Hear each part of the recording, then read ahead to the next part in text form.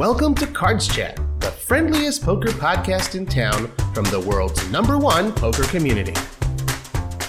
Hey folks, I'm your host for this week, Chris Wallace. Thank you so much for joining us for episode number 86 of Cards Chat, the friendliest poker podcast in town. At least it used to be. This week I've hijacked the podcast and I'm turning the tables on our usual host, Robbie Straczynski. Robbie's been asking questions on this podcast for quite some time, and I think it's time to mix it up and get Robbie to answer some questions for us instead. So Robbie is not only the host of this podcast, he's also the owner of Card Player Lifestyle, a website featuring thousands of great articles and also some of mine. He started playing poker around the kitchen table at 8 years old, got serious about the game around 21, and since then he's been involved in gaming media, written for every gaming magazine I can think of, created the Poker Notes live app, hosts multiple podcasts, including this one, does amazing things for charity, and will be hosting the second annual Mixed Game Festival in Las Vegas in June at Resorts World. Hey, Robbie, welcome to your podcast. Wow. It's so funny. I've done, like you said, 85 of these introductions. It's kind of weird and surreal to get an introduction, but thank you. It's good to be here on the Cards Chat podcast. And I will say, before you start out, Chris, it's very cool how kind of like things come full circle in a way. You were actually the first person to ever interview me. I still have the date here. It was February 25th, 2013 on your old Under the Gun podcast. That was the first time I ever got interviewed. So it's pretty cool, right? Almost 10 years, 9.5 years. So it's pretty cool to come full circle like this again. I appreciate that. Yeah, that's probably when we were still doing that podcast for Poker X Factor, which I think went under a long time ago. Yep. Wow, that's pretty cool. Then you were probably one of the first people I ever interviewed. Oh, wow. So how far we've come. Good that we're still here with the seat at the table, right? Right, we made it. We didn't have a ton of guests on that show, so yeah, you were definitely one of the first people that I interviewed in a podcast format. So we've got all kinds of questions. We got some questions from the members from the forums. I kind of went through some of the old podcast episodes to see what kind of questions you were asking people, so you can get a little of your own medicine. And then I came up with some things as well.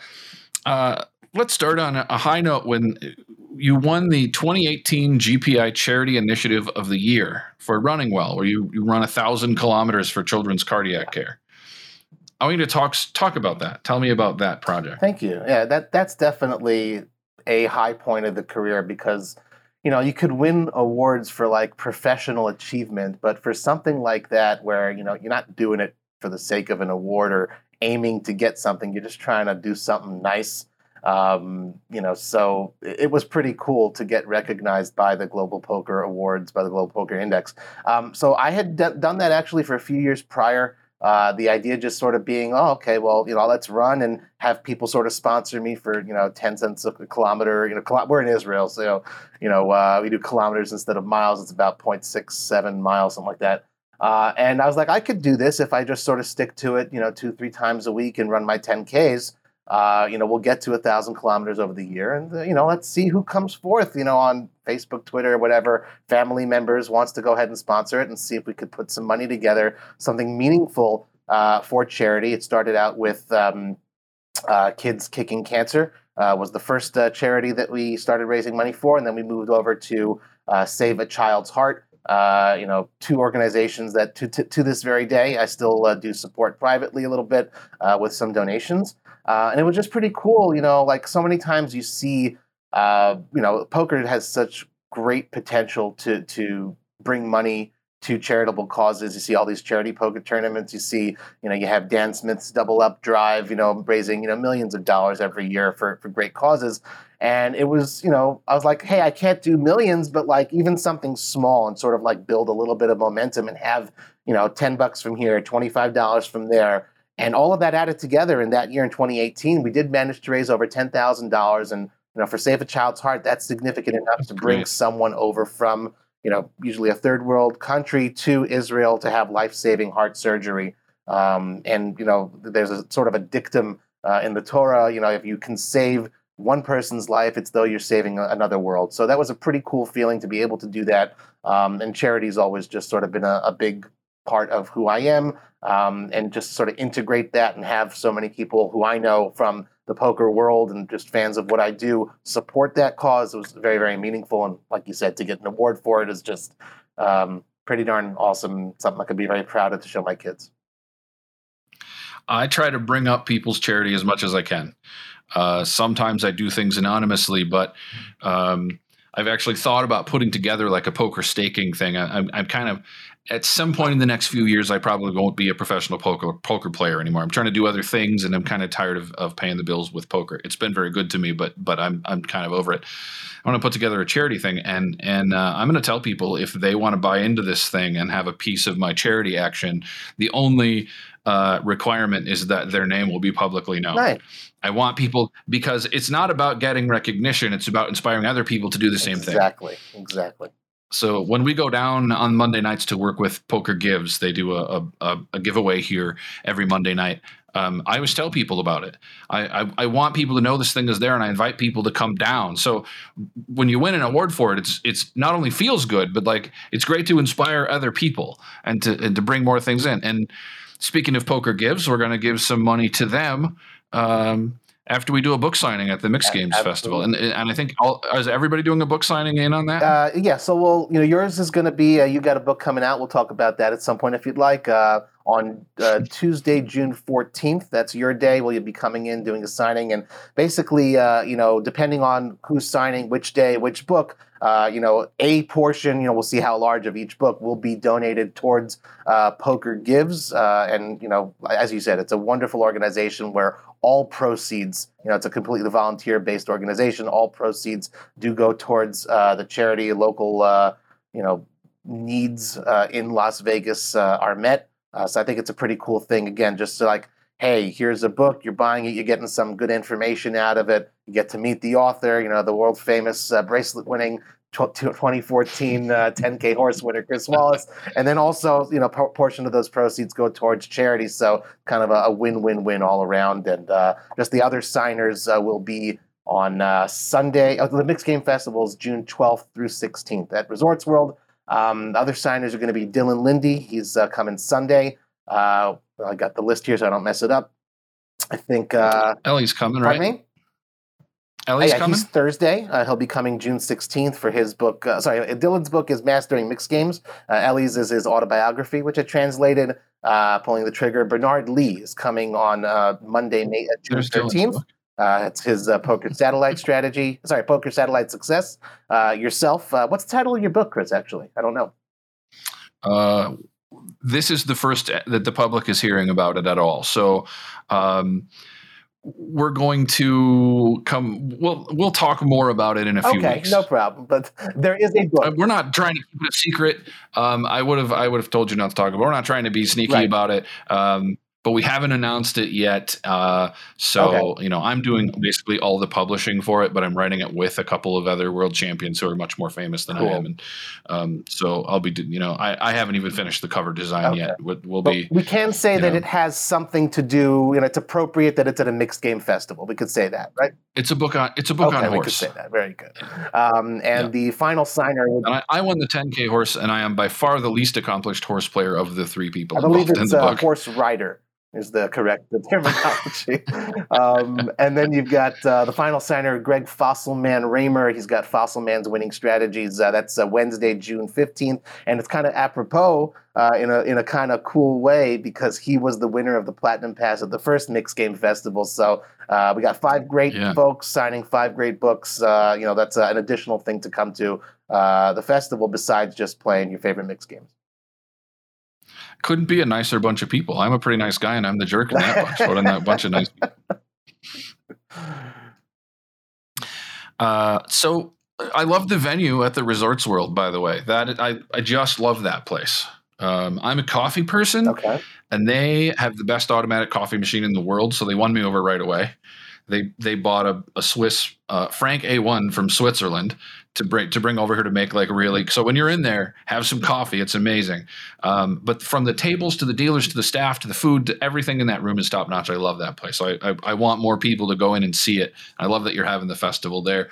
And I've also played a bunch of mixed games there, and I know their dealers know all the games. They're running an 8160 mix with a bunch of plaques with games most people have never heard of almost every day. So their dealers are really sharp on the mixed games. Absolutely. That's something that very much attracted me to that room as a place. Like hopefully in the future, when we do these mixed game festivals in Las Vegas, that could be the home of it. This is our first time around working with them. And as you said, just an incredibly well-trained, friendly, mixed game loving staff. It makes so much sense to have it there. Also, as far as I know, lowest rake in town, $4 max per pot, with that $4 taken only, when the pot goes up to $80.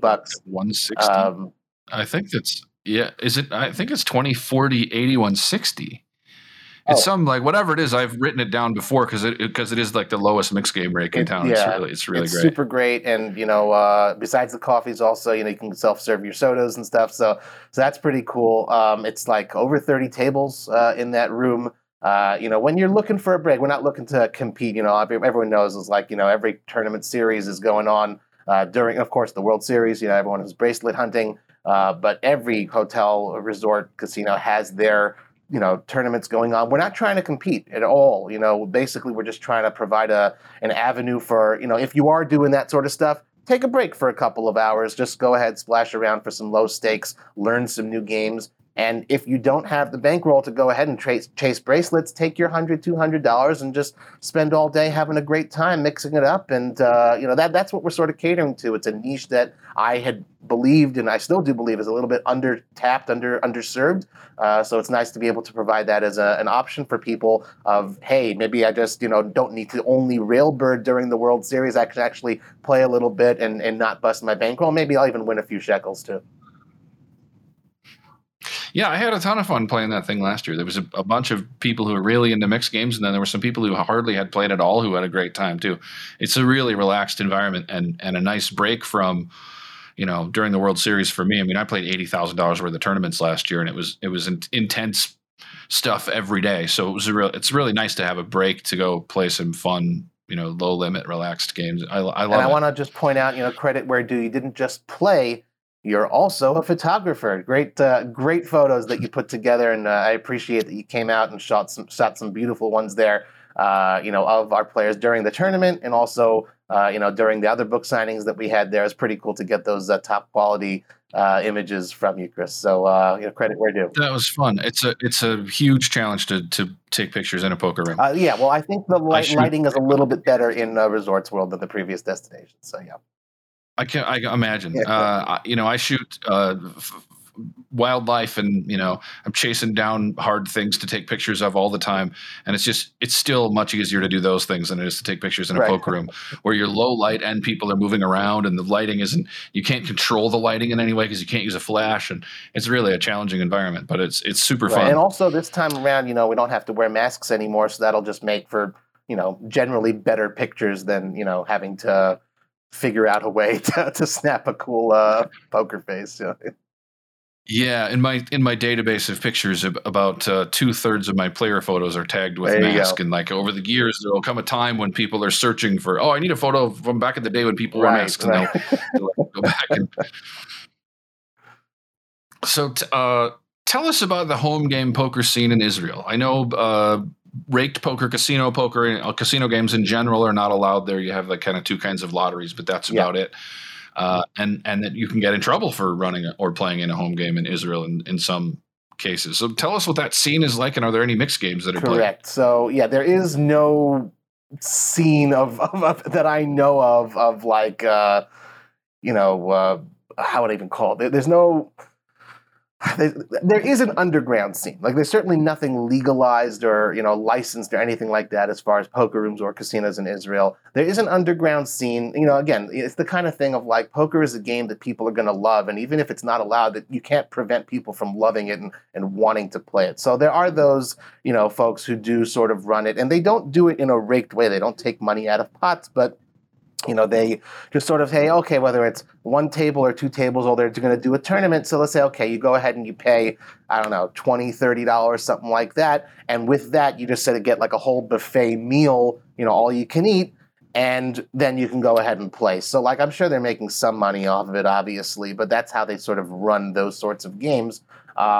and other games do run even like in more public areas, but the way those sort of work is, any money that goes in as far as like entry fees for tournaments, there's no money that goes back out, but they'll offer prizes like an iPad or, a weekend at a hotel or something like that, a bike, things like those, but no money goes out. So they're trying one way or another to, get around it. But I don't really take part in that much. I very much just sort of stick to home games. There are two regular groups that I play in, my game and my dad's game I always talk about. And they've been running for equally as long, but I would say my dad's runs more regularly, pretty much, once a week, come hell or high water. I've been playing in that. Man, it's got to be approaching 20 years by now. Pretty close to that, I'd say. Maybe 18 years. And it's just, friends of mine who I've come to know through poker, obviously, but, we're friends, very, very close friends away from the felt as well. And, you talk about like mixed games and stuff. I would say, just like anywhere in the world, Hold'em is obviously the primary thing that's taken hold in Israel as well. But the games that I play, I love a good mix. I run a mixed game festival, so I learned it. My breeding ground for it was learning from my dad when I was a kid, and I learned all those sorts of games. And till today, we still play and integrate some new ones that we hear about in my dad's group. And slowly but surely, you kind of realize like you got to bring new blood in. So what my game sort of started off as a Hold'em game, and slowly but surely we're like, okay, this time we're going to introduce 7-card stud. How do you play that? And we sort of bring that, and now it's a decent, at least 5 or 6 game mix that we allow in there. So that's how you sort of do it. You can't just sort of throw someone into the deep end and say, okay, we're going to play Drama Doogie, with Deuces Wild or something. We're going to go one game at a time. And yeah, like again, I don't just podcast about poker. I don't just write about it. I don't just promote it. I also play, and I think that's a very important ingredient. I love the game, and when I do go on my trips abroad, I use those opportunities to get in as many hours as possible playing in poker rooms, and I just love the game. Cool. We call it 2-card boring in my home game in Minnesota. You could call anything but that. Yes, I like it. I know it's easy to learn and it's good for TV, but really it's boring. It's a boring game to play compared to so many of the other fun games. I'm interested to hear about life in Israel. Oh. I think a lot of people, certainly in America, the only news we hear about Israel is usually trouble. Our news broadcasts, what we see are the remnants of explosions and missiles and rocks being thrown and all the strife that is sometimes there. But then I'm interested in these things. I've spent a lot of time in third world countries and your murder rate, intentional homicide rate, is 1/5 of what ours are. A little bit less than 1/5 of ours. You're actually much safer than we are. So how often do those kinds of things affect your life, and how is life different in Israel than it is here? Well, thank you. It's not often I get asked that, so I appreciate that you're asking. First, I do want to clarify, I don't think anyone would consider Israel a third world country at this point, or any sort of backwater we are at. No, yeah. I was talking about intentional homicide rates and like learning about where places are safe and where they're not and why and those kinds of things. So Israel certainly is not a third world country. And also just, kind of like a little bit ironic, this podcast, at least my end of it, is coming to you from near Durant, Oklahoma. I just happen to be abroad right now. But, yeah, so, man, I follow the news just like anyone else. And I guess, because we're closer to it by definition. So there, websites that I go to as far as like more local type of coverage than you would get from like a CNN or a BBC or a Fox News or something like that. So we get more of like the local flavor and, with a little bit of Israeli, politics mixed in based on which station you're tuning into. It's funny though, but like you say, how often does it affect my life? Really not that often, and I think one of the nice things of the fact that I do go abroad, relatively often and get to go on all these poker rooms and people asking me, where are you from? And I say, well, originally Los Angeles, but I live in Israel.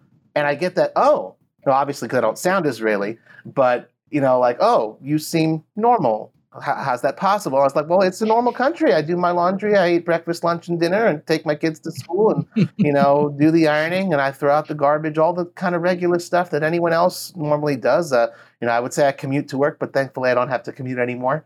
That was thankfully something I left behind 5 and a bit years ago. But I was going to ask you yeah? about that. You hitchhiked to work for 13 years at 6 a.m. every day. Is that right? That's correct. That's amazing. We can get into that. Amazing. I think Sorry? people in America will be shocked to hear that, because hitchhiking is a different thing here. But I've been to a lot of countries where hitchhiking is a normal thing. That people, it's not that you're broke with all your clothes on a stick, out by the tracks trying to get somewhere. It's a very normal thing in many places, and I'm assuming Israel is the same way, since you were doing it every morning. Absolutely, and I will go back to answering that previous question, but I do have to relate a story. I had the privilege. I didn't even realize how big of a privilege it was at the time, back in 2016, to interview the late great Mike Sexton. And I remember reading about him in his book, Life's a Gamble, about how he used to hitchhike when he was, I believe, in his Army days. Or I hope it wasn't the Navy. I don't remember exactly which part of the armed forces, but I think it was the Army. And I was like, hey, Mike, you and I have something in common. We both hitchhike. He looked at me like I'm falling off of Mars. Like, what? It's like, but yeah, it was the real deal. We live out in a place called Karnei Shomron. Everyone's like, so where is that? If you look at the map of Israel, it's kind of like throw a dart right in the geographic middle. That's basically where we are. With no traffic, which doesn't happen. With no traffic, it's about 35 to 40 minutes east of Tel Aviv, about an hour due north of Jerusalem, just as far as where we're located. And public transportation, just quite frankly, isn't that great. And, for a long time, we just had one car. Gasoline is very, very, very expensive. And just to put that out, we're talking like European levels expensive. We are paying regularly, not just in these inflation-riddled times, $7 to $8 a gallon. And when I hear folks in America, rightfully saying, hey, when you're used to $2 and all of a sudden it's $4, I'm like, oh, please, I beg to pay $4 a gallon. It's very, very expensive. So we had one car for a very long time, and when I had to go to work every single day, you have to get out of our little village to the nearest train station.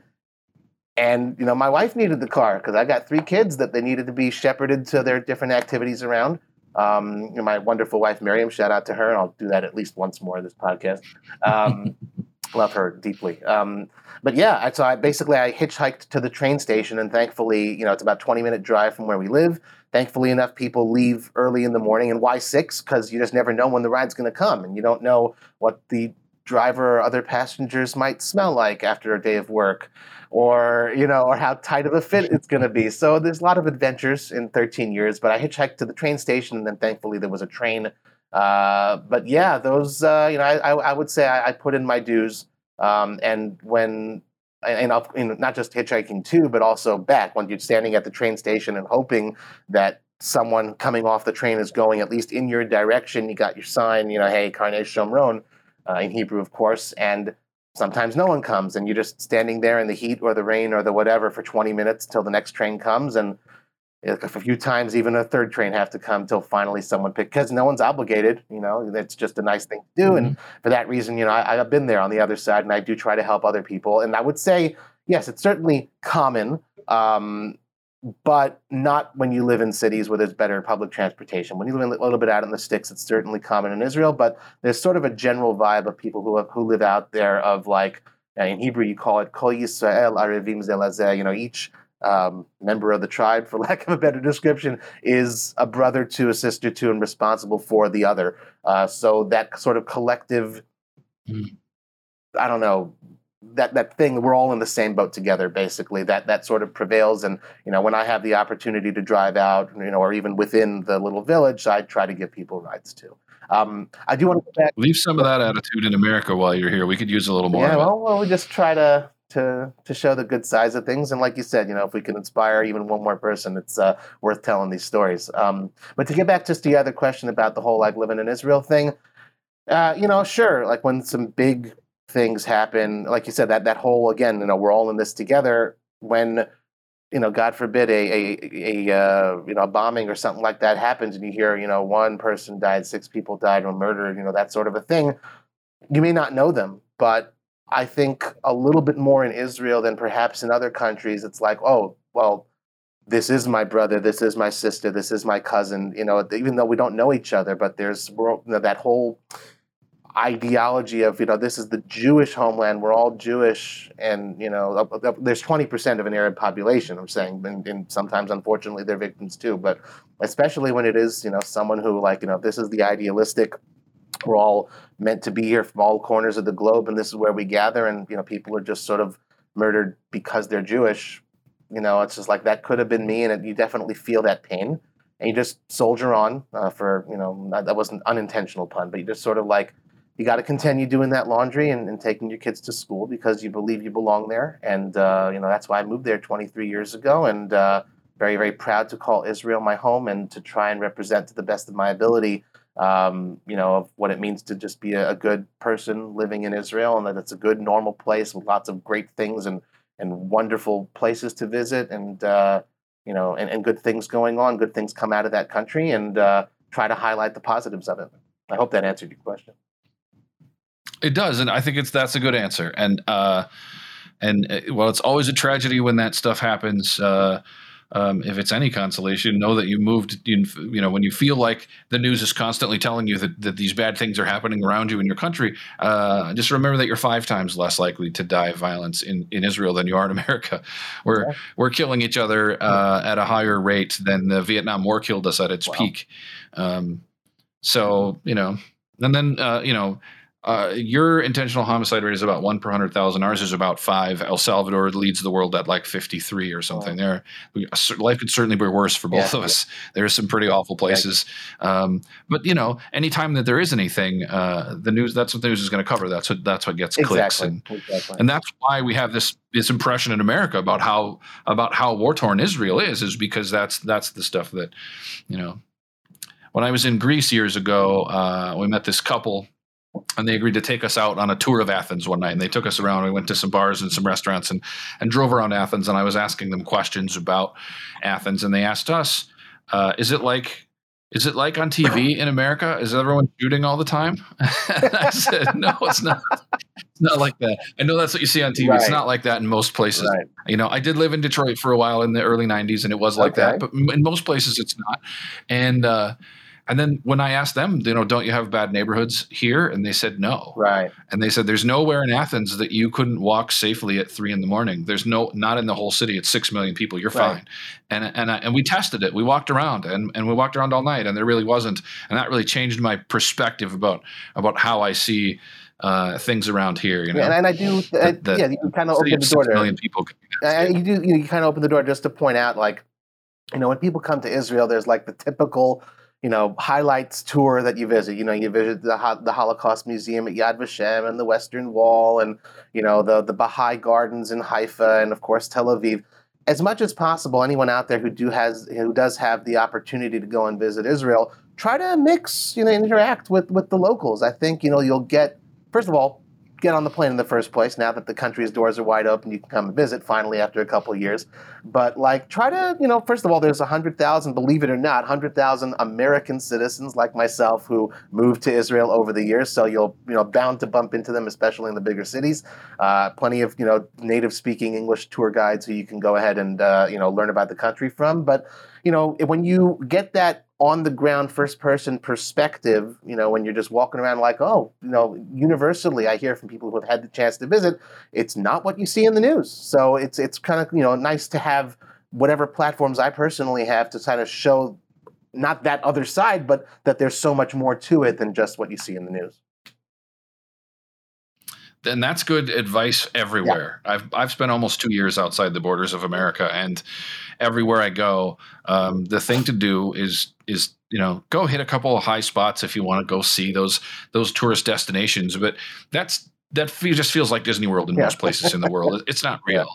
Yeah. It's not the place that you're going to visit. So get out and go with hang out with the people. I mean, my one day in Venezuela, one night actually. I just went to a bar in the middle of the city and walked in and started drinking and talking to people and Right. had this wonderful night where I just hung out with locals. And that's the only experience I have in that country. That's really the way to see a country and understand it is to go away from the tourist spots and meet some locals. And For sure. it's a really wonderful way to do it. So we have a dedicated thread on Cards Chat where we take questions for upcoming podcasts. I think you know about Yes, this. I'm aware. It's pages and pages. I think it's 18 pages long or something now. And it's a great feature. I actually didn't know about it. You probably had questions for me when you interviewed me that came from it, and I didn't know about it either. This week I found out about it, went and checked it, and looked at a bunch of the questions for you. But I'm going to remember this for the future. I wish I would have known it for the Kevin Gerhardt because he's a great mixed game player. I would have peppered him with questions. I will just point out for those who didn't tune in or didn't hear it yet, Chris was on episode number 56. I got to get that in there. Got to get the top. And yes, 30 episodes ago. Wow. Yeah, but I do have a little list. I keep it of who was on and when. And Kevin Gerhardt was 84 just recently, a couple episodes ago.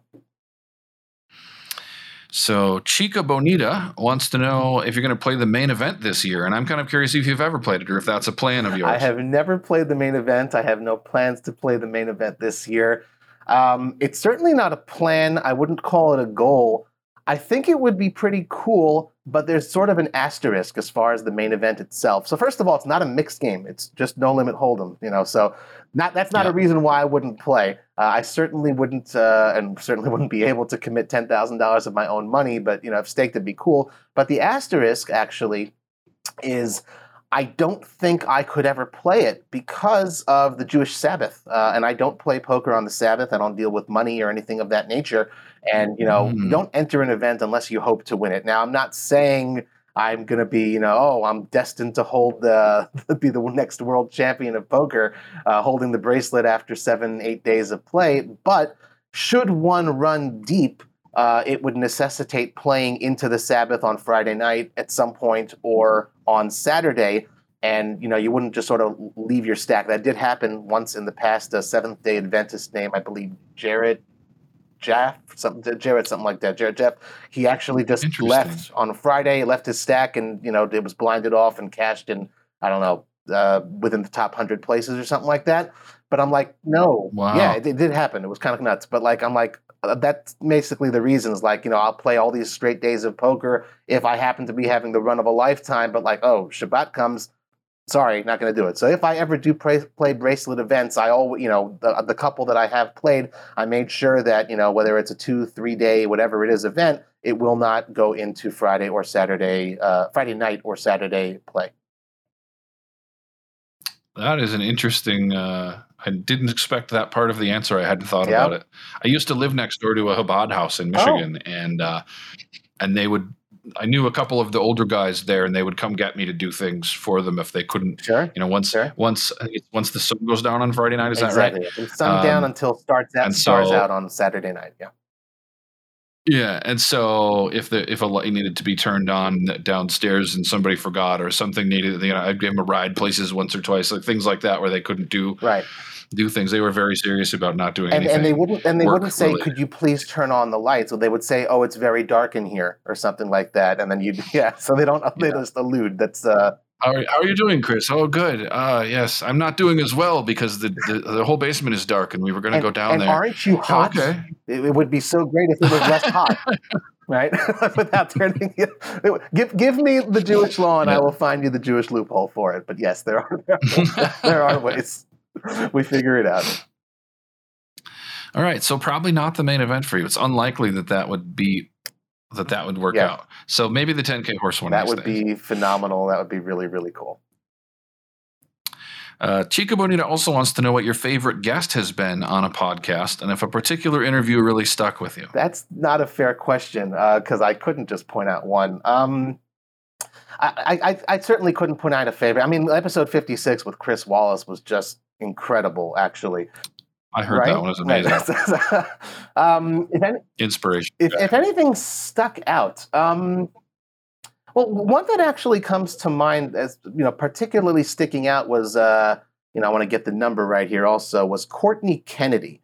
She was on here, episode number 69. And the reason that came out is she actually heard the interview that we did with, I believe it was Danielle Anderson, episode 67, just a couple before. And I know Danielle, she's right. Great. And that was also a phenomenal episode. But Courtney, she heard about this interview, listened to it, really liked it, and she reached out to me saying, hey, if you ever need a guest, and find my story interesting, maybe you'd like to have me on. And that hasn't happened since.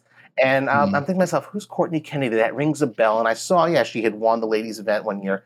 I was like, yeah, let's research this story. So that was memorable in that way of how the episode sort of came to be. And we ended up interviewing her. And it was just really cool and eye-opening to have a story there that I ordinarily wouldn't have thought, could be told via this platform. So that one certainly, stuck out as memorable in that way.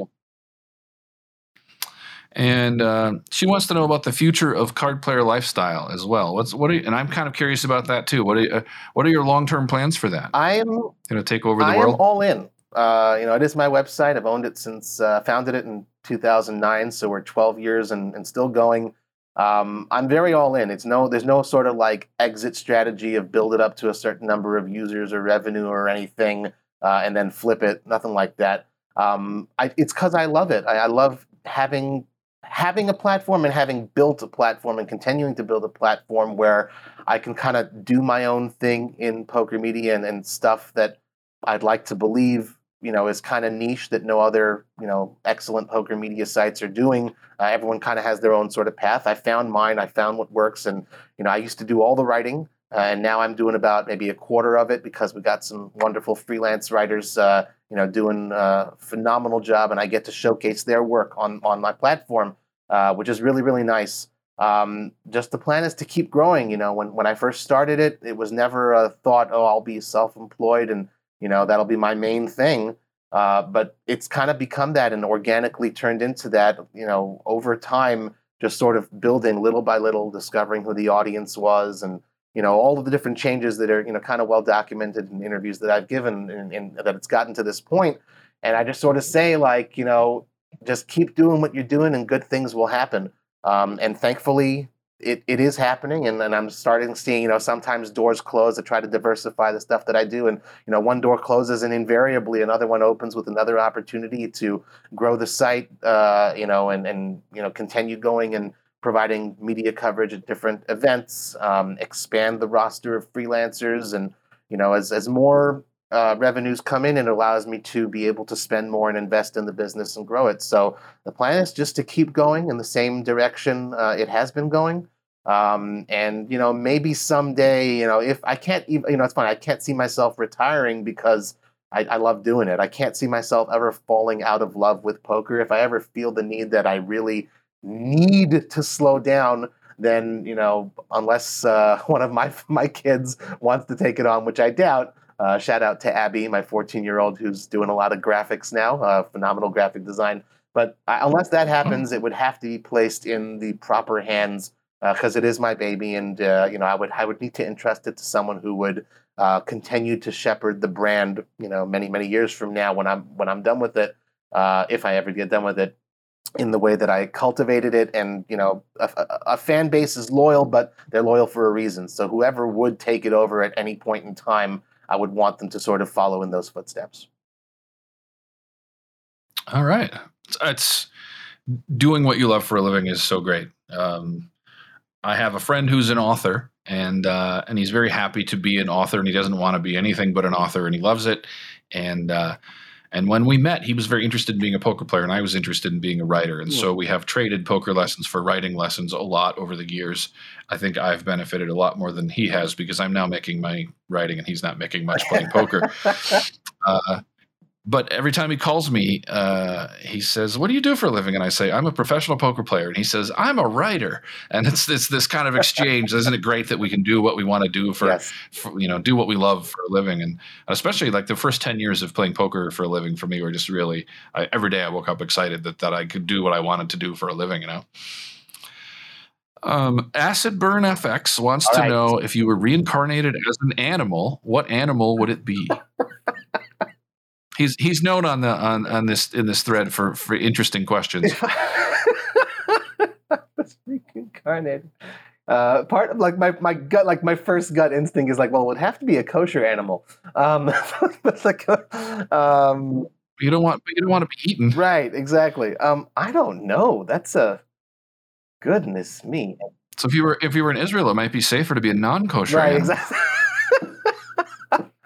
Goodness me. I ought to think of an answer for this one. I'm not like a pet person, so I'm not much of an animal person. I don't know. Is there another one that acid burn? Oh, God, that's a tough one. I'm not an animal person. You don't want any of his other questions from this goodness. Week. So let me try to think of one. They'll give me a time bank chip. Hold on one second. Robbie has used his first time chip. Time bank activated 1 minute. Okay, I'll go with dolphin because dolphins, I believe, are known to be among the most intelligent of the animal species. So I'll go with that. And they're really cool. They seem great, actually. They help out people sometimes. They seem quite nice. There you go. It's a good one. Chris Stalls wants to know who is the one guest that you would most like to have on the Cards Chat podcast but haven't been able to get. Probably Phil Ivey. But I the haven't been able to get is a little misleading. I haven't tried, but I wouldn't even know how to try. I know tough. people who know it Phil would be tough. type of thing, but yeah. So maybe, but and what's very nice, I have actually technically produced an interview with Phil Ivey before on Card Player Lifestyle. It was a written interview through when he was doing Ivy League and Ivy Poker. So he had some staffers and representative who sort of liaised and took my questions, asked him, and then brought it back to me. So that was a genuine Phil Ivey interview. But and I'm kind of pleased to see that he has done some more media on occasion, but never like a full-length, hour-long interview. I don't think he did like a 4-parter with Barry Greenstein once upon a time, and that was pretty cool. Because to hear Phil open up and he's just puts on his pants the same way we all do. I got my picture taken with him once. I'm first and foremost a fan. That would be super cool if I ever did get that opportunity, because I would understand precisely how rare it is and just really do my best to prepare. And one of the things I do with all of the interviews I have here on Cards Chat or any other platform is try and ensure that the guest who's kind enough to give an hour or an hour plus of their time enjoys themselves. So if they're already giving that hour, the least I can do is ensure that they don't regret having given that hour. So that would be a really cool one, and I would like to also put a second one there. I don't believe it will ever happen, but it would be pretty darn cool to interview Isai Scheinberg as well. There's only been one public interview by the great Lance Bradley that ever got released, yeah, just a couple of years ago, and I remember that what a big deal it was because it was the only one and I believe he had been chasing it for like 12 years. So like no joke, like not an exaggeration. So, and it was written, but maybe throw a little Hebrew in there, with Isai, maybe that'll give me a little bit of an in. But those are the two white whales, so to speak. Yeah, those are tough ones to get. Phil just doesn't care about those things. Right. He's not an intensely private person or avoids the media. He's just not interested in that. Yeah, exactly. Phil just kind of does the things he's interested in, and he doesn't care about anything else. He's a very kind of very driven to just do a few things kind of person. Sure. I worked at Ivy League for a while myself, right. and there you go. And then I would say also like I was you want to go ahead and make it worth their while. I mean, I don't know what an hour of Phil's time is worth, but it would be a real challenge to say, okay, this is worth an hour of your time, Phil. But that's what I would try to do. So, yeah. Yeah. No, I don't. I don't think you could pay him to do things he doesn't want to do ever. I don't think any amount of money would get him to do something he doesn't want to do. He's that nice kind spot of guy to be in. Yeah. I'm kind of that guy too. I've kind of set my life up to the point where I just don't have to do things I don't want to do, and it's that's a great. What is your favorite of the mixed games? If you're just stuck playing one game all night, what game would you pick? Is this Chris Stalls as well? Nope, this one's for me. Oh, okay. What is my favorite mixed game? Um, God, I have a lot of favorites. My gut tells me Stud or Stud Eight. Basically, they're basically the same to me. But the reason being Ugh, specifically because it requires that you pay close attention at all times to all of the face keeps you cards, to all of interested. the up cards, Yeah. and you really can't sleep, on it. You have to really just be like, what did they have, and what did they have, and I think that's just important. Like a part of what I love about mixed games is that there's a lot of always social banter, and that always tends to happen, and it just keeps you on your toes. And Hold'em, when you've done it so many times, I don't want to call it boring, but it could be to a lot of people, but you could really It's work on boring. autopilot so much. You can't. I mean, Stud, you can work on autopilot as far as knowing when to bet and when the appropriate places are to make your moves, but you really do need to pay a lot of attention. And I think I like that a lot about the game. And if there was one, if I had to play the same game all night, it would be like a Stud or a Stud 8. All right. I love Stud 8 Hmm. myself, like Super Stud 8 and like the Stud 8 variants like Razdugi and things like that. Yeah. Those are great Yeah. games. I love those games. And what mixed game do you really not enjoy? It rhymes with Raz. It sounds like Raz. There are those who would say Raz. I think Raz. I don't like Raz. Not a fan of Raz. If I'll play it, and sometimes I kind of perpetuate this myth to build it up, and maybe I can, but invariably, it's like the poker gods know. Oh, Raz was called. Let's make sure Robbie gets ace 2 3 4 king king king. Like it's just like let's invariably because Raz is poker's version of golf. It's a great game to try and play and do your best, but it's inherently frustrating because sometimes there's just only so much you can do, and the cards are going to be what they are. It is the game where there is the most complaining for Right, sure. and I wouldn't say I complain during the game, and I wouldn't let if my emotions show during that game, it wouldn't be I run so bad or anything like that. But it's just the frustration of it all. So Badoogie, Raz is my least favorite among the mix. I love Badoogie, by the way. Yeah, I get it about Raz, just because I like Raz, but when I play mixed games, I see Raz come and I go, because I know there's going to be two old guys complaining the whole time about how they're getting stud high hands and how bad they run on Raz. I just know the complaining is going to be worse than in any other game. So it's clearly a game that frustrates a lot of people. If Hold'em is the Cadillac of poker, I believe that Raz is the Yugo of poker.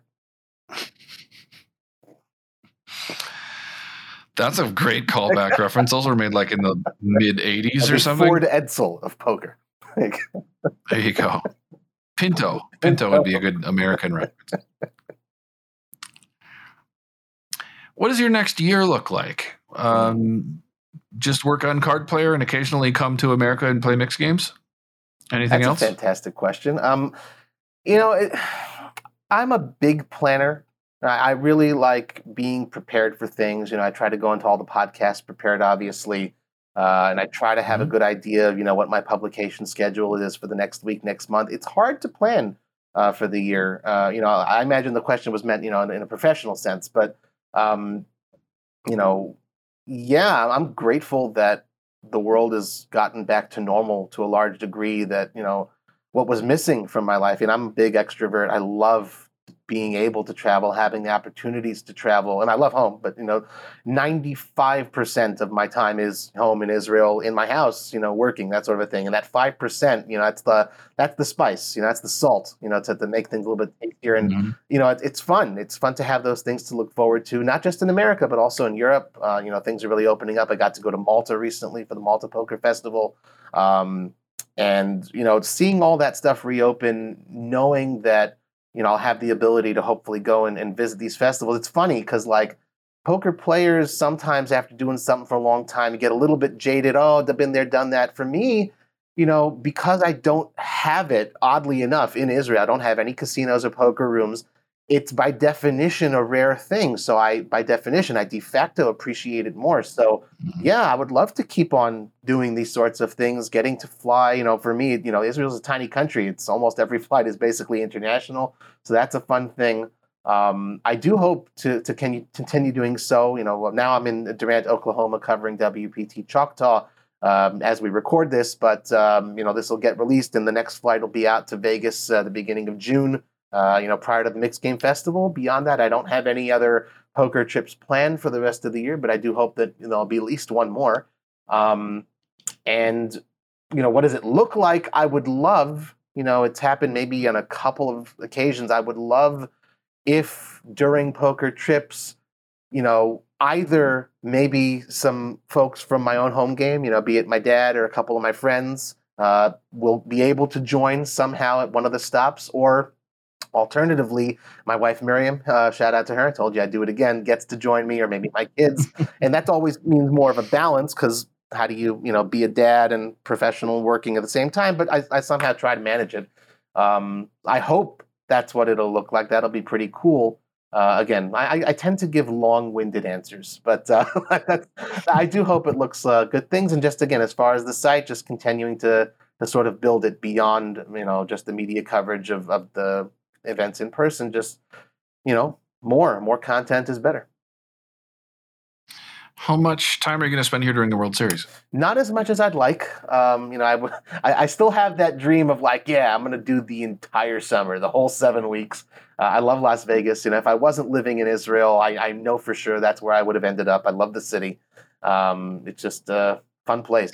Me too. Yeah, it's fun. Yeah, you're there. I should have moved here 25 years ago. I just love it. I feel very alive there, and I feel that there's I kind of live a poker player's daily hours. I wake up later than the average person, go to sleep later than the average person, and it's just sort of a city that gets me. I feel there's a lot of people like me in that way. Within the poker standpoint. Nice Jewish community over in Summerlin as well. I believe I could kind of fit in if that's where I were meant to live. But I'm forgetting. Las Vegas. I'll be there. I arrive on the night of June 6th. And I depart on June 17th. I'm going to LA then for just the Shabbat for the weekend, and then back home to Israel. I got my festival, and just a few days before that to also just sort of be at the World Series, and just kind of hang out and see people, maybe get into a couple cash games. We'll see what happens. But the reason I can't do longer is just, it's that balance. Yeah, I've got, a family life to lead. I've got, I can't just leave my home for 7 weeks and, abandon my wife and kids. It's important for me to be home with them and, be a very present parent, a part of their lives, and husband as well. Also, I've got family coming in to visit me, now that the doors have opened again to Israel. So a lot of relatives are coming into Israel. Not that that's not why they're coming, but they're coming to, visit Israel, my dad, and, I'm part of that. So it'll be nice to see them there. And then we've got a family vacation coming up in July as well that I'm hoping to take. So just, like everything in life, trying to find the right balance between personal and professional. And I'm grateful that window of about 10 days or so, is open, that I get to be in Las Vegas too. I was hoping to recruit you to a charity poker tournament, but they're before and after you're here. Maybe next year. Bad timing. Next year. They should have 2 World Series each year. It's nice that, October, then June, it's like they don't have to wait a full year, but we're going to have a lot of FOMO after, ends in July. It was really nice just having it in October when the weather was so beautiful. Yeah, but hotel rates are so much higher. So, double-edged sword. That's true. Yeah, I guess if I had to deal with that, I would not have been enjoying it so much. But since I live here, in fact, we just rented out rooms to our friends and had people stay with us and stuff because hotels got so crazy sometimes. I think we may see some of that again this year since it's on the Strip, and I expect huge numbers. I think this might be the biggest World Series ever if they can get enough people registered. The lines might chase people away, because if you've got a 4-hour wait in line, or it's a 20-minute walk to the Venetian, people are going to walk to the Venetian. Yeah. But I think that the people showing up in town will be the largest number of people that have ever come in for the World Series. I think it's going to be really big. If I were a betting man, which I am, I would bet that, because, in the 50-plus year history of the World Series of Poker, sure, you had it in downtown, and, downtown is, a hub of activity. But the Rio is, a part. It's a destination on its own. You have to go there. This is the first time in World Series history where you quite literally have passers-by foot traffic. And that is like an X factor in a way, but you can't help but think, the same people who are like, oh, what's that big wheel? I'll put, $20 on that. Oh, let's try a cash game. Let's try a tournament. And I think, we'll see, but I have very, very high hopes that will be a way of getting new people into poker. Plus, again, there's that whole everyone is just hungry to play, especially Europe. Right at the tail end of the main event last year, Europeans were allowed to fly in, and that added a little bit of boost to the main event. But now everyone from Europe, and you don't have to wait, 2 weeks out in Mexico or Canada to come in. So I think we'll see a much more worldly presence at the World Series of Poker this year. And I certainly hope the numbers are going to be big. And it's kind of cool that they have a bigger venue, a 2-hotel combo venue there. I'm eager to see it and to be a part of it.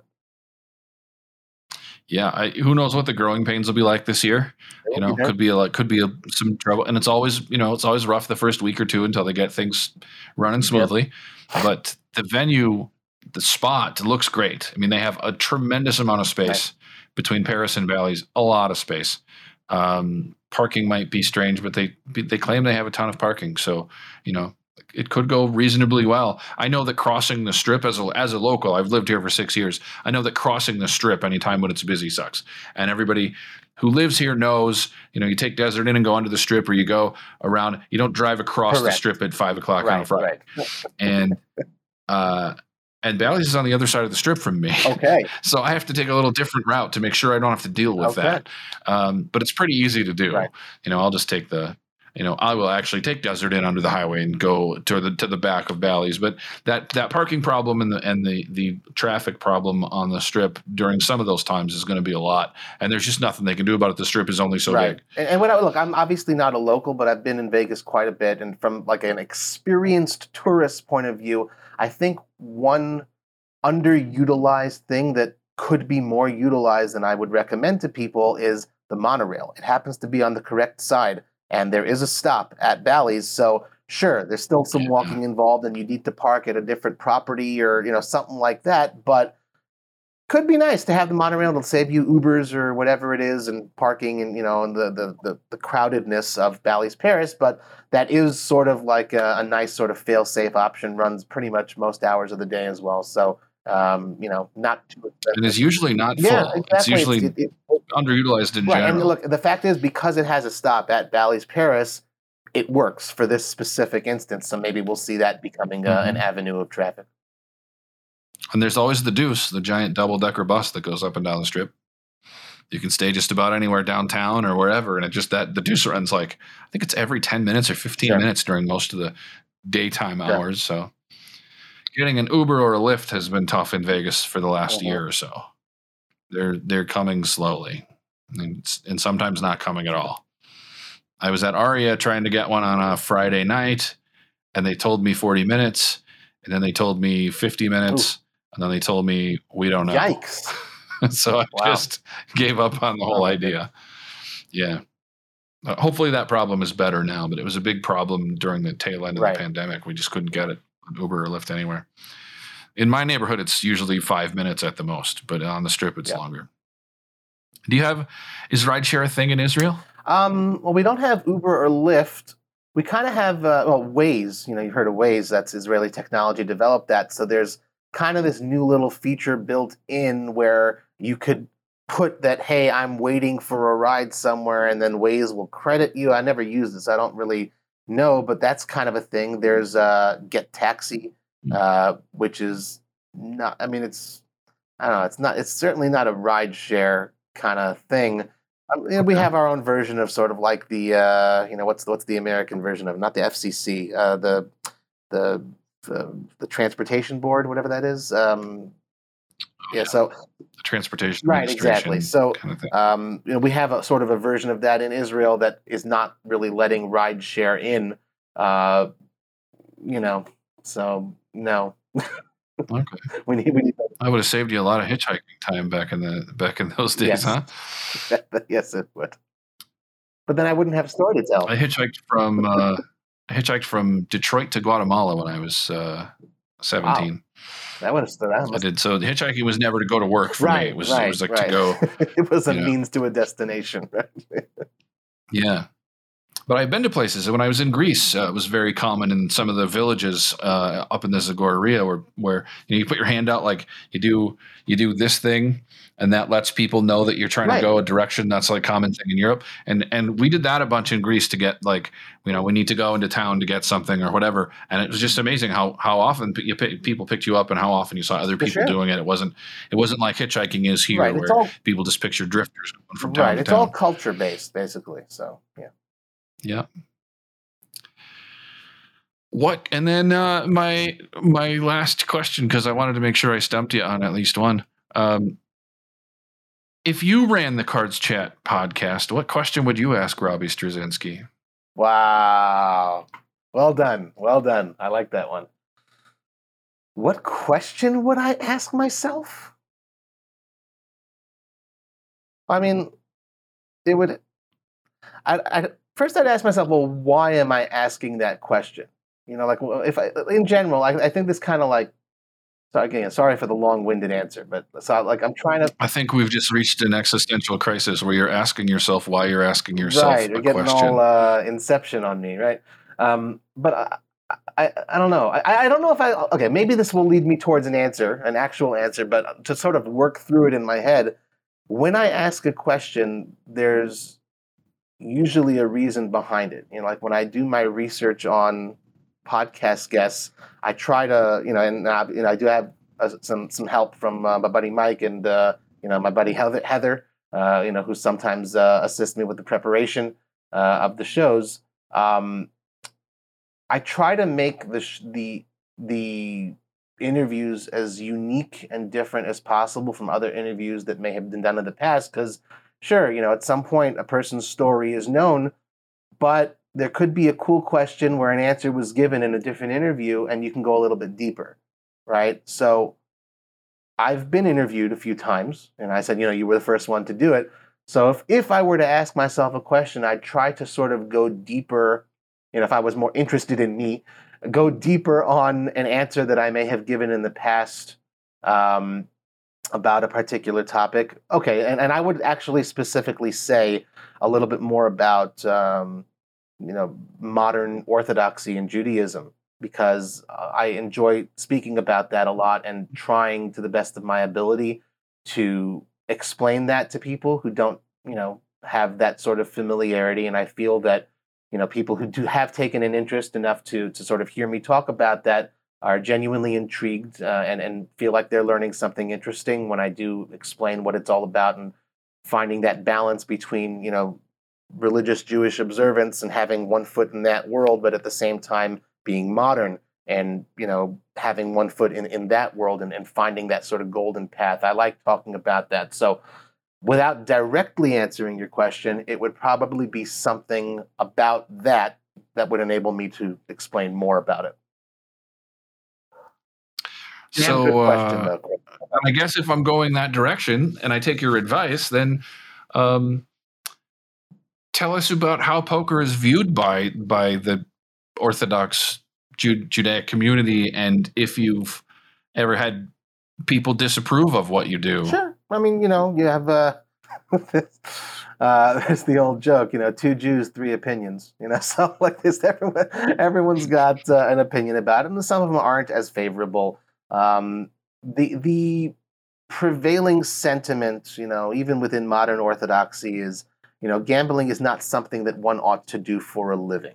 And most people, not forget Jews, most people in the world are unaware that this little niche of poker media exists. It's not a large amount of people who do the sorts of things that I do. So just first of all, explaining that I'm not gambling or playing poker for a living. I'm just like a journalist of sorts or a content creator in this field. That's already just sort of stage one. Then they're like, oh, okay. Mm-hmm. So once I do that, it kind of like any sort of negative stereotype or whatever kind of washes away because I'm not, earning my living through, on the turn of a card, so to speak.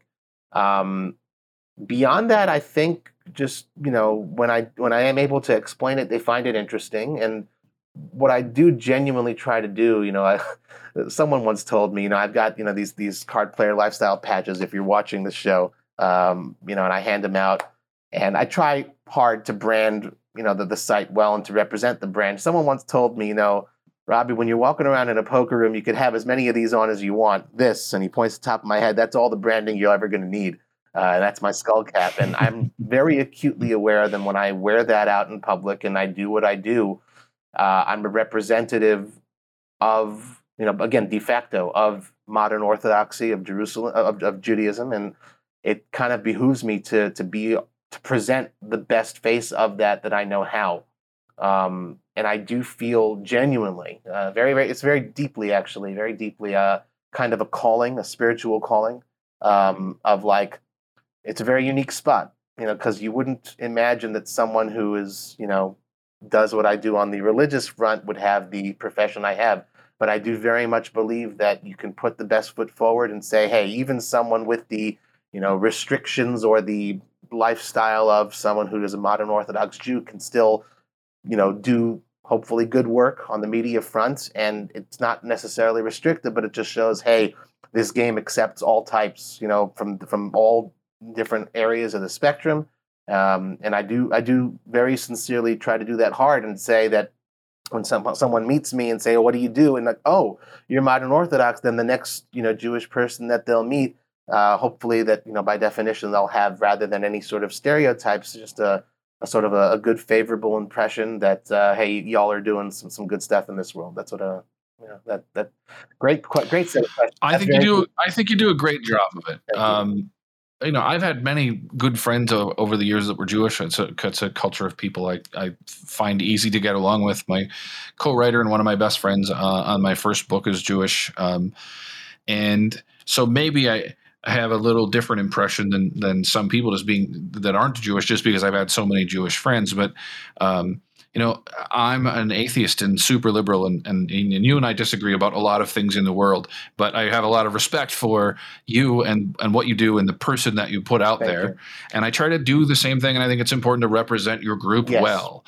If you want to break stereotypes and break down hatred and barriers, that's a really important thing to do. So I try to always be a good guy, but if I'm out wearing a super liberal T-shirt, then I'm helping people get stuff off the shelves. I'm helping the ladies across the street as much as I can. I'm extra, trying to be extra nice and make sure that, because that could be, it happened to me the other day that a woman in a motorized wheelchair was in the grocery store, and I was wearing some obnoxiously liberal T-shirt, and she was looking at this thing, and I said, "Can I get that down for you?" And she said, "Oh yeah." And I got it for her, and then she looked at my shirt, and I could see this confused look on her face, and I thought, I might have done some good there. That might be an 80-year-old woman who watches nothing but Fox News and thinks that anybody who wears a shirt like this is an Antifa member coming to blow up her apartment, and now she might think of things differently. And I think, if we can do that, we can, that's a big way to help in the world. And I think you do a great job of of showing people that even, most of my Jewish friends are not practicing Jewish. They're hereditary Jewish, but that even people who are very practicing Orthodox people can still be fun, kind, charitable, all these things, that you're a good guy and you're doing your best to make sure that people, that you represent who you are very well. So I think you do a good job. I'm genuinely very touched. Thank you, Chris, for saying that. And that resonates very, very deeply. Thank you. And I do also want to sort of add to that. And I love that we're kind of peas in a pod in that way I genuinely believe, I'm grateful that in my life I get along with everybody, no matter what it is that we do disagree on, because just it's a matter of, live and let live. You do your thing, I'll do my thing, and we can disagree respectfully, but embrace that on which we do agree and that in which we do have in common, like poker, like enjoying speaking to each other and having a great conversation. Focus on that a little bit more, and maybe in that way we could bring a little bit more light to the world and inspire others to do the same. Yeah. Learning about the backfire effect years ago really changed how I approach things. It is a psychological effect, for those of you who might not know about it, that if you challenge someone on their views, they are more likely to dig in and be more determined to believe that thing, even if it isn't true. And so showing people direct proof that they're wrong about something that's very important to them doesn't do you any good. but showing them that you believe something different and that you're smart and that you're a good person causes people to change their mind more than telling them they're wrong and showing them why. And so I foster relationships with conservatives, with people that I don't agree with on a lot of things, but that are still good people, because I learn things, they learn things, and we learn that we're not so different. When they do studies on how we feel about each other, especially in America with conservative and liberal politics, where we have this amazing polarized split right now, we're so wrong about what we think the other side thinks, and they're so wrong about us. And if we just more people understood that, how big that gap is in understanding, when they poll people and they go, they ask liberals, what percentage of conservatives think that Muslims are a danger to America? And the liberals say, oh, I bet like 60% of conservatives think that. And then when they poll conservatives about it, and it's like 10%, and we go, oh, we're very wrong about them. And then the same thing happens in the other direction, where we're just wrong about each other with these incredibly wide gaps. And if we spend more time talking to each other, we don't have that problem, and the polarization gets so much better. Do you follow Zach Elwood on Twitter? Yes, I do. He's working on a book on polarization, and his Twitter and Facebook are fascinating. All he's the of the work he's done on that. The tells, right? The poker tells, right? Yeah, verbal poker tells. Yeah. Yep. Well, I'm out of questions. And how long do you usually do this thing? I think this is Do you have a plan? Do I have a what? Sorry. Do you have a plan? Like when you start a podcast, do you want it to be an hour? You want it to be 90 minutes? I aim for an hour. What I usually tell everybody, before the show is like, do you have an hour between 2 and 3 or whatever it may be? Preparing them for anywhere between 60 to 75 minutes. And that's the funny thing is, like, you never really know, even if you've spoken with them, you kind of know their cadence, and, they're going to be, slower to answer, or, a little bit more methodical, or maybe they'll just be like super quick and get through. We can ask more community questions that way, because tons of them come in. I try to aim for between the 60 to 75 minute one. And also just, at the end of the day, you got to be respectful of their time. If they've got more time and they're willing to, then, and I think it's interesting and engaging, and, the audience isn't going to just sort of tune out. So, and I've got more to ask, so I'll keep going. It's interesting, because you ran out of questions right when I ran out of answers. So it just, it worked out well. That's amazing. Kismet, for sure. It's amazing. Like, the New York Times, they know exactly how many words are going to fit into it every single day, and it just fits right on the page. Unreal. I assume they have to chop out words once they. Sorry, I do a lot of dad jokes. I just can't help myself. So. All right. Well, thanks so much for doing this. This is fun. Yes, it was. Turning the tables a little bit, and I'm sure people are happy to be learning a little bit more about you, especially those who've watched 86 episodes of this thing. And as I was going back through the episodes, there's not really a Cards Chat theme song. I noticed a podcast theme song, and I happen to have a dozen guitars in my office and a home recording studio, and have written theme songs for podcasts before. So, something to think about. Nice. Okay. Duly noted. Well, Chris, I want to just say also, thank you very much. Again, first of all, just very cool to come full circle and speak with you like this when you were the first one to do it over 9 years ago. And, know that we have that long history together. It's pretty cool that, you've done writing also for Card Player Lifestyle. Now you're doing it for Cards Chat. I couldn't have thought of someone better to be on that other side of the mic and have me on. So thank you. And like you said, I do hope that everyone out there enjoyed learning a little bit more about me. And maybe we'll do this again at some point in the future. Yeah, this was fun. For Cards Chat, I'm Chris Wallace. You can find me at FoxPokerFox on Twitter, and you can read my articles on cardschat.com. If you want to know more about Robbie Straczynski, you can always find it at Card Player Lifestyle, or just listen to any of the other podcasts. Thanks, Robbie. Have a great day, buddy. Thank you. Cards Chat, the friendliest poker podcast in town from the world's #1 poker community.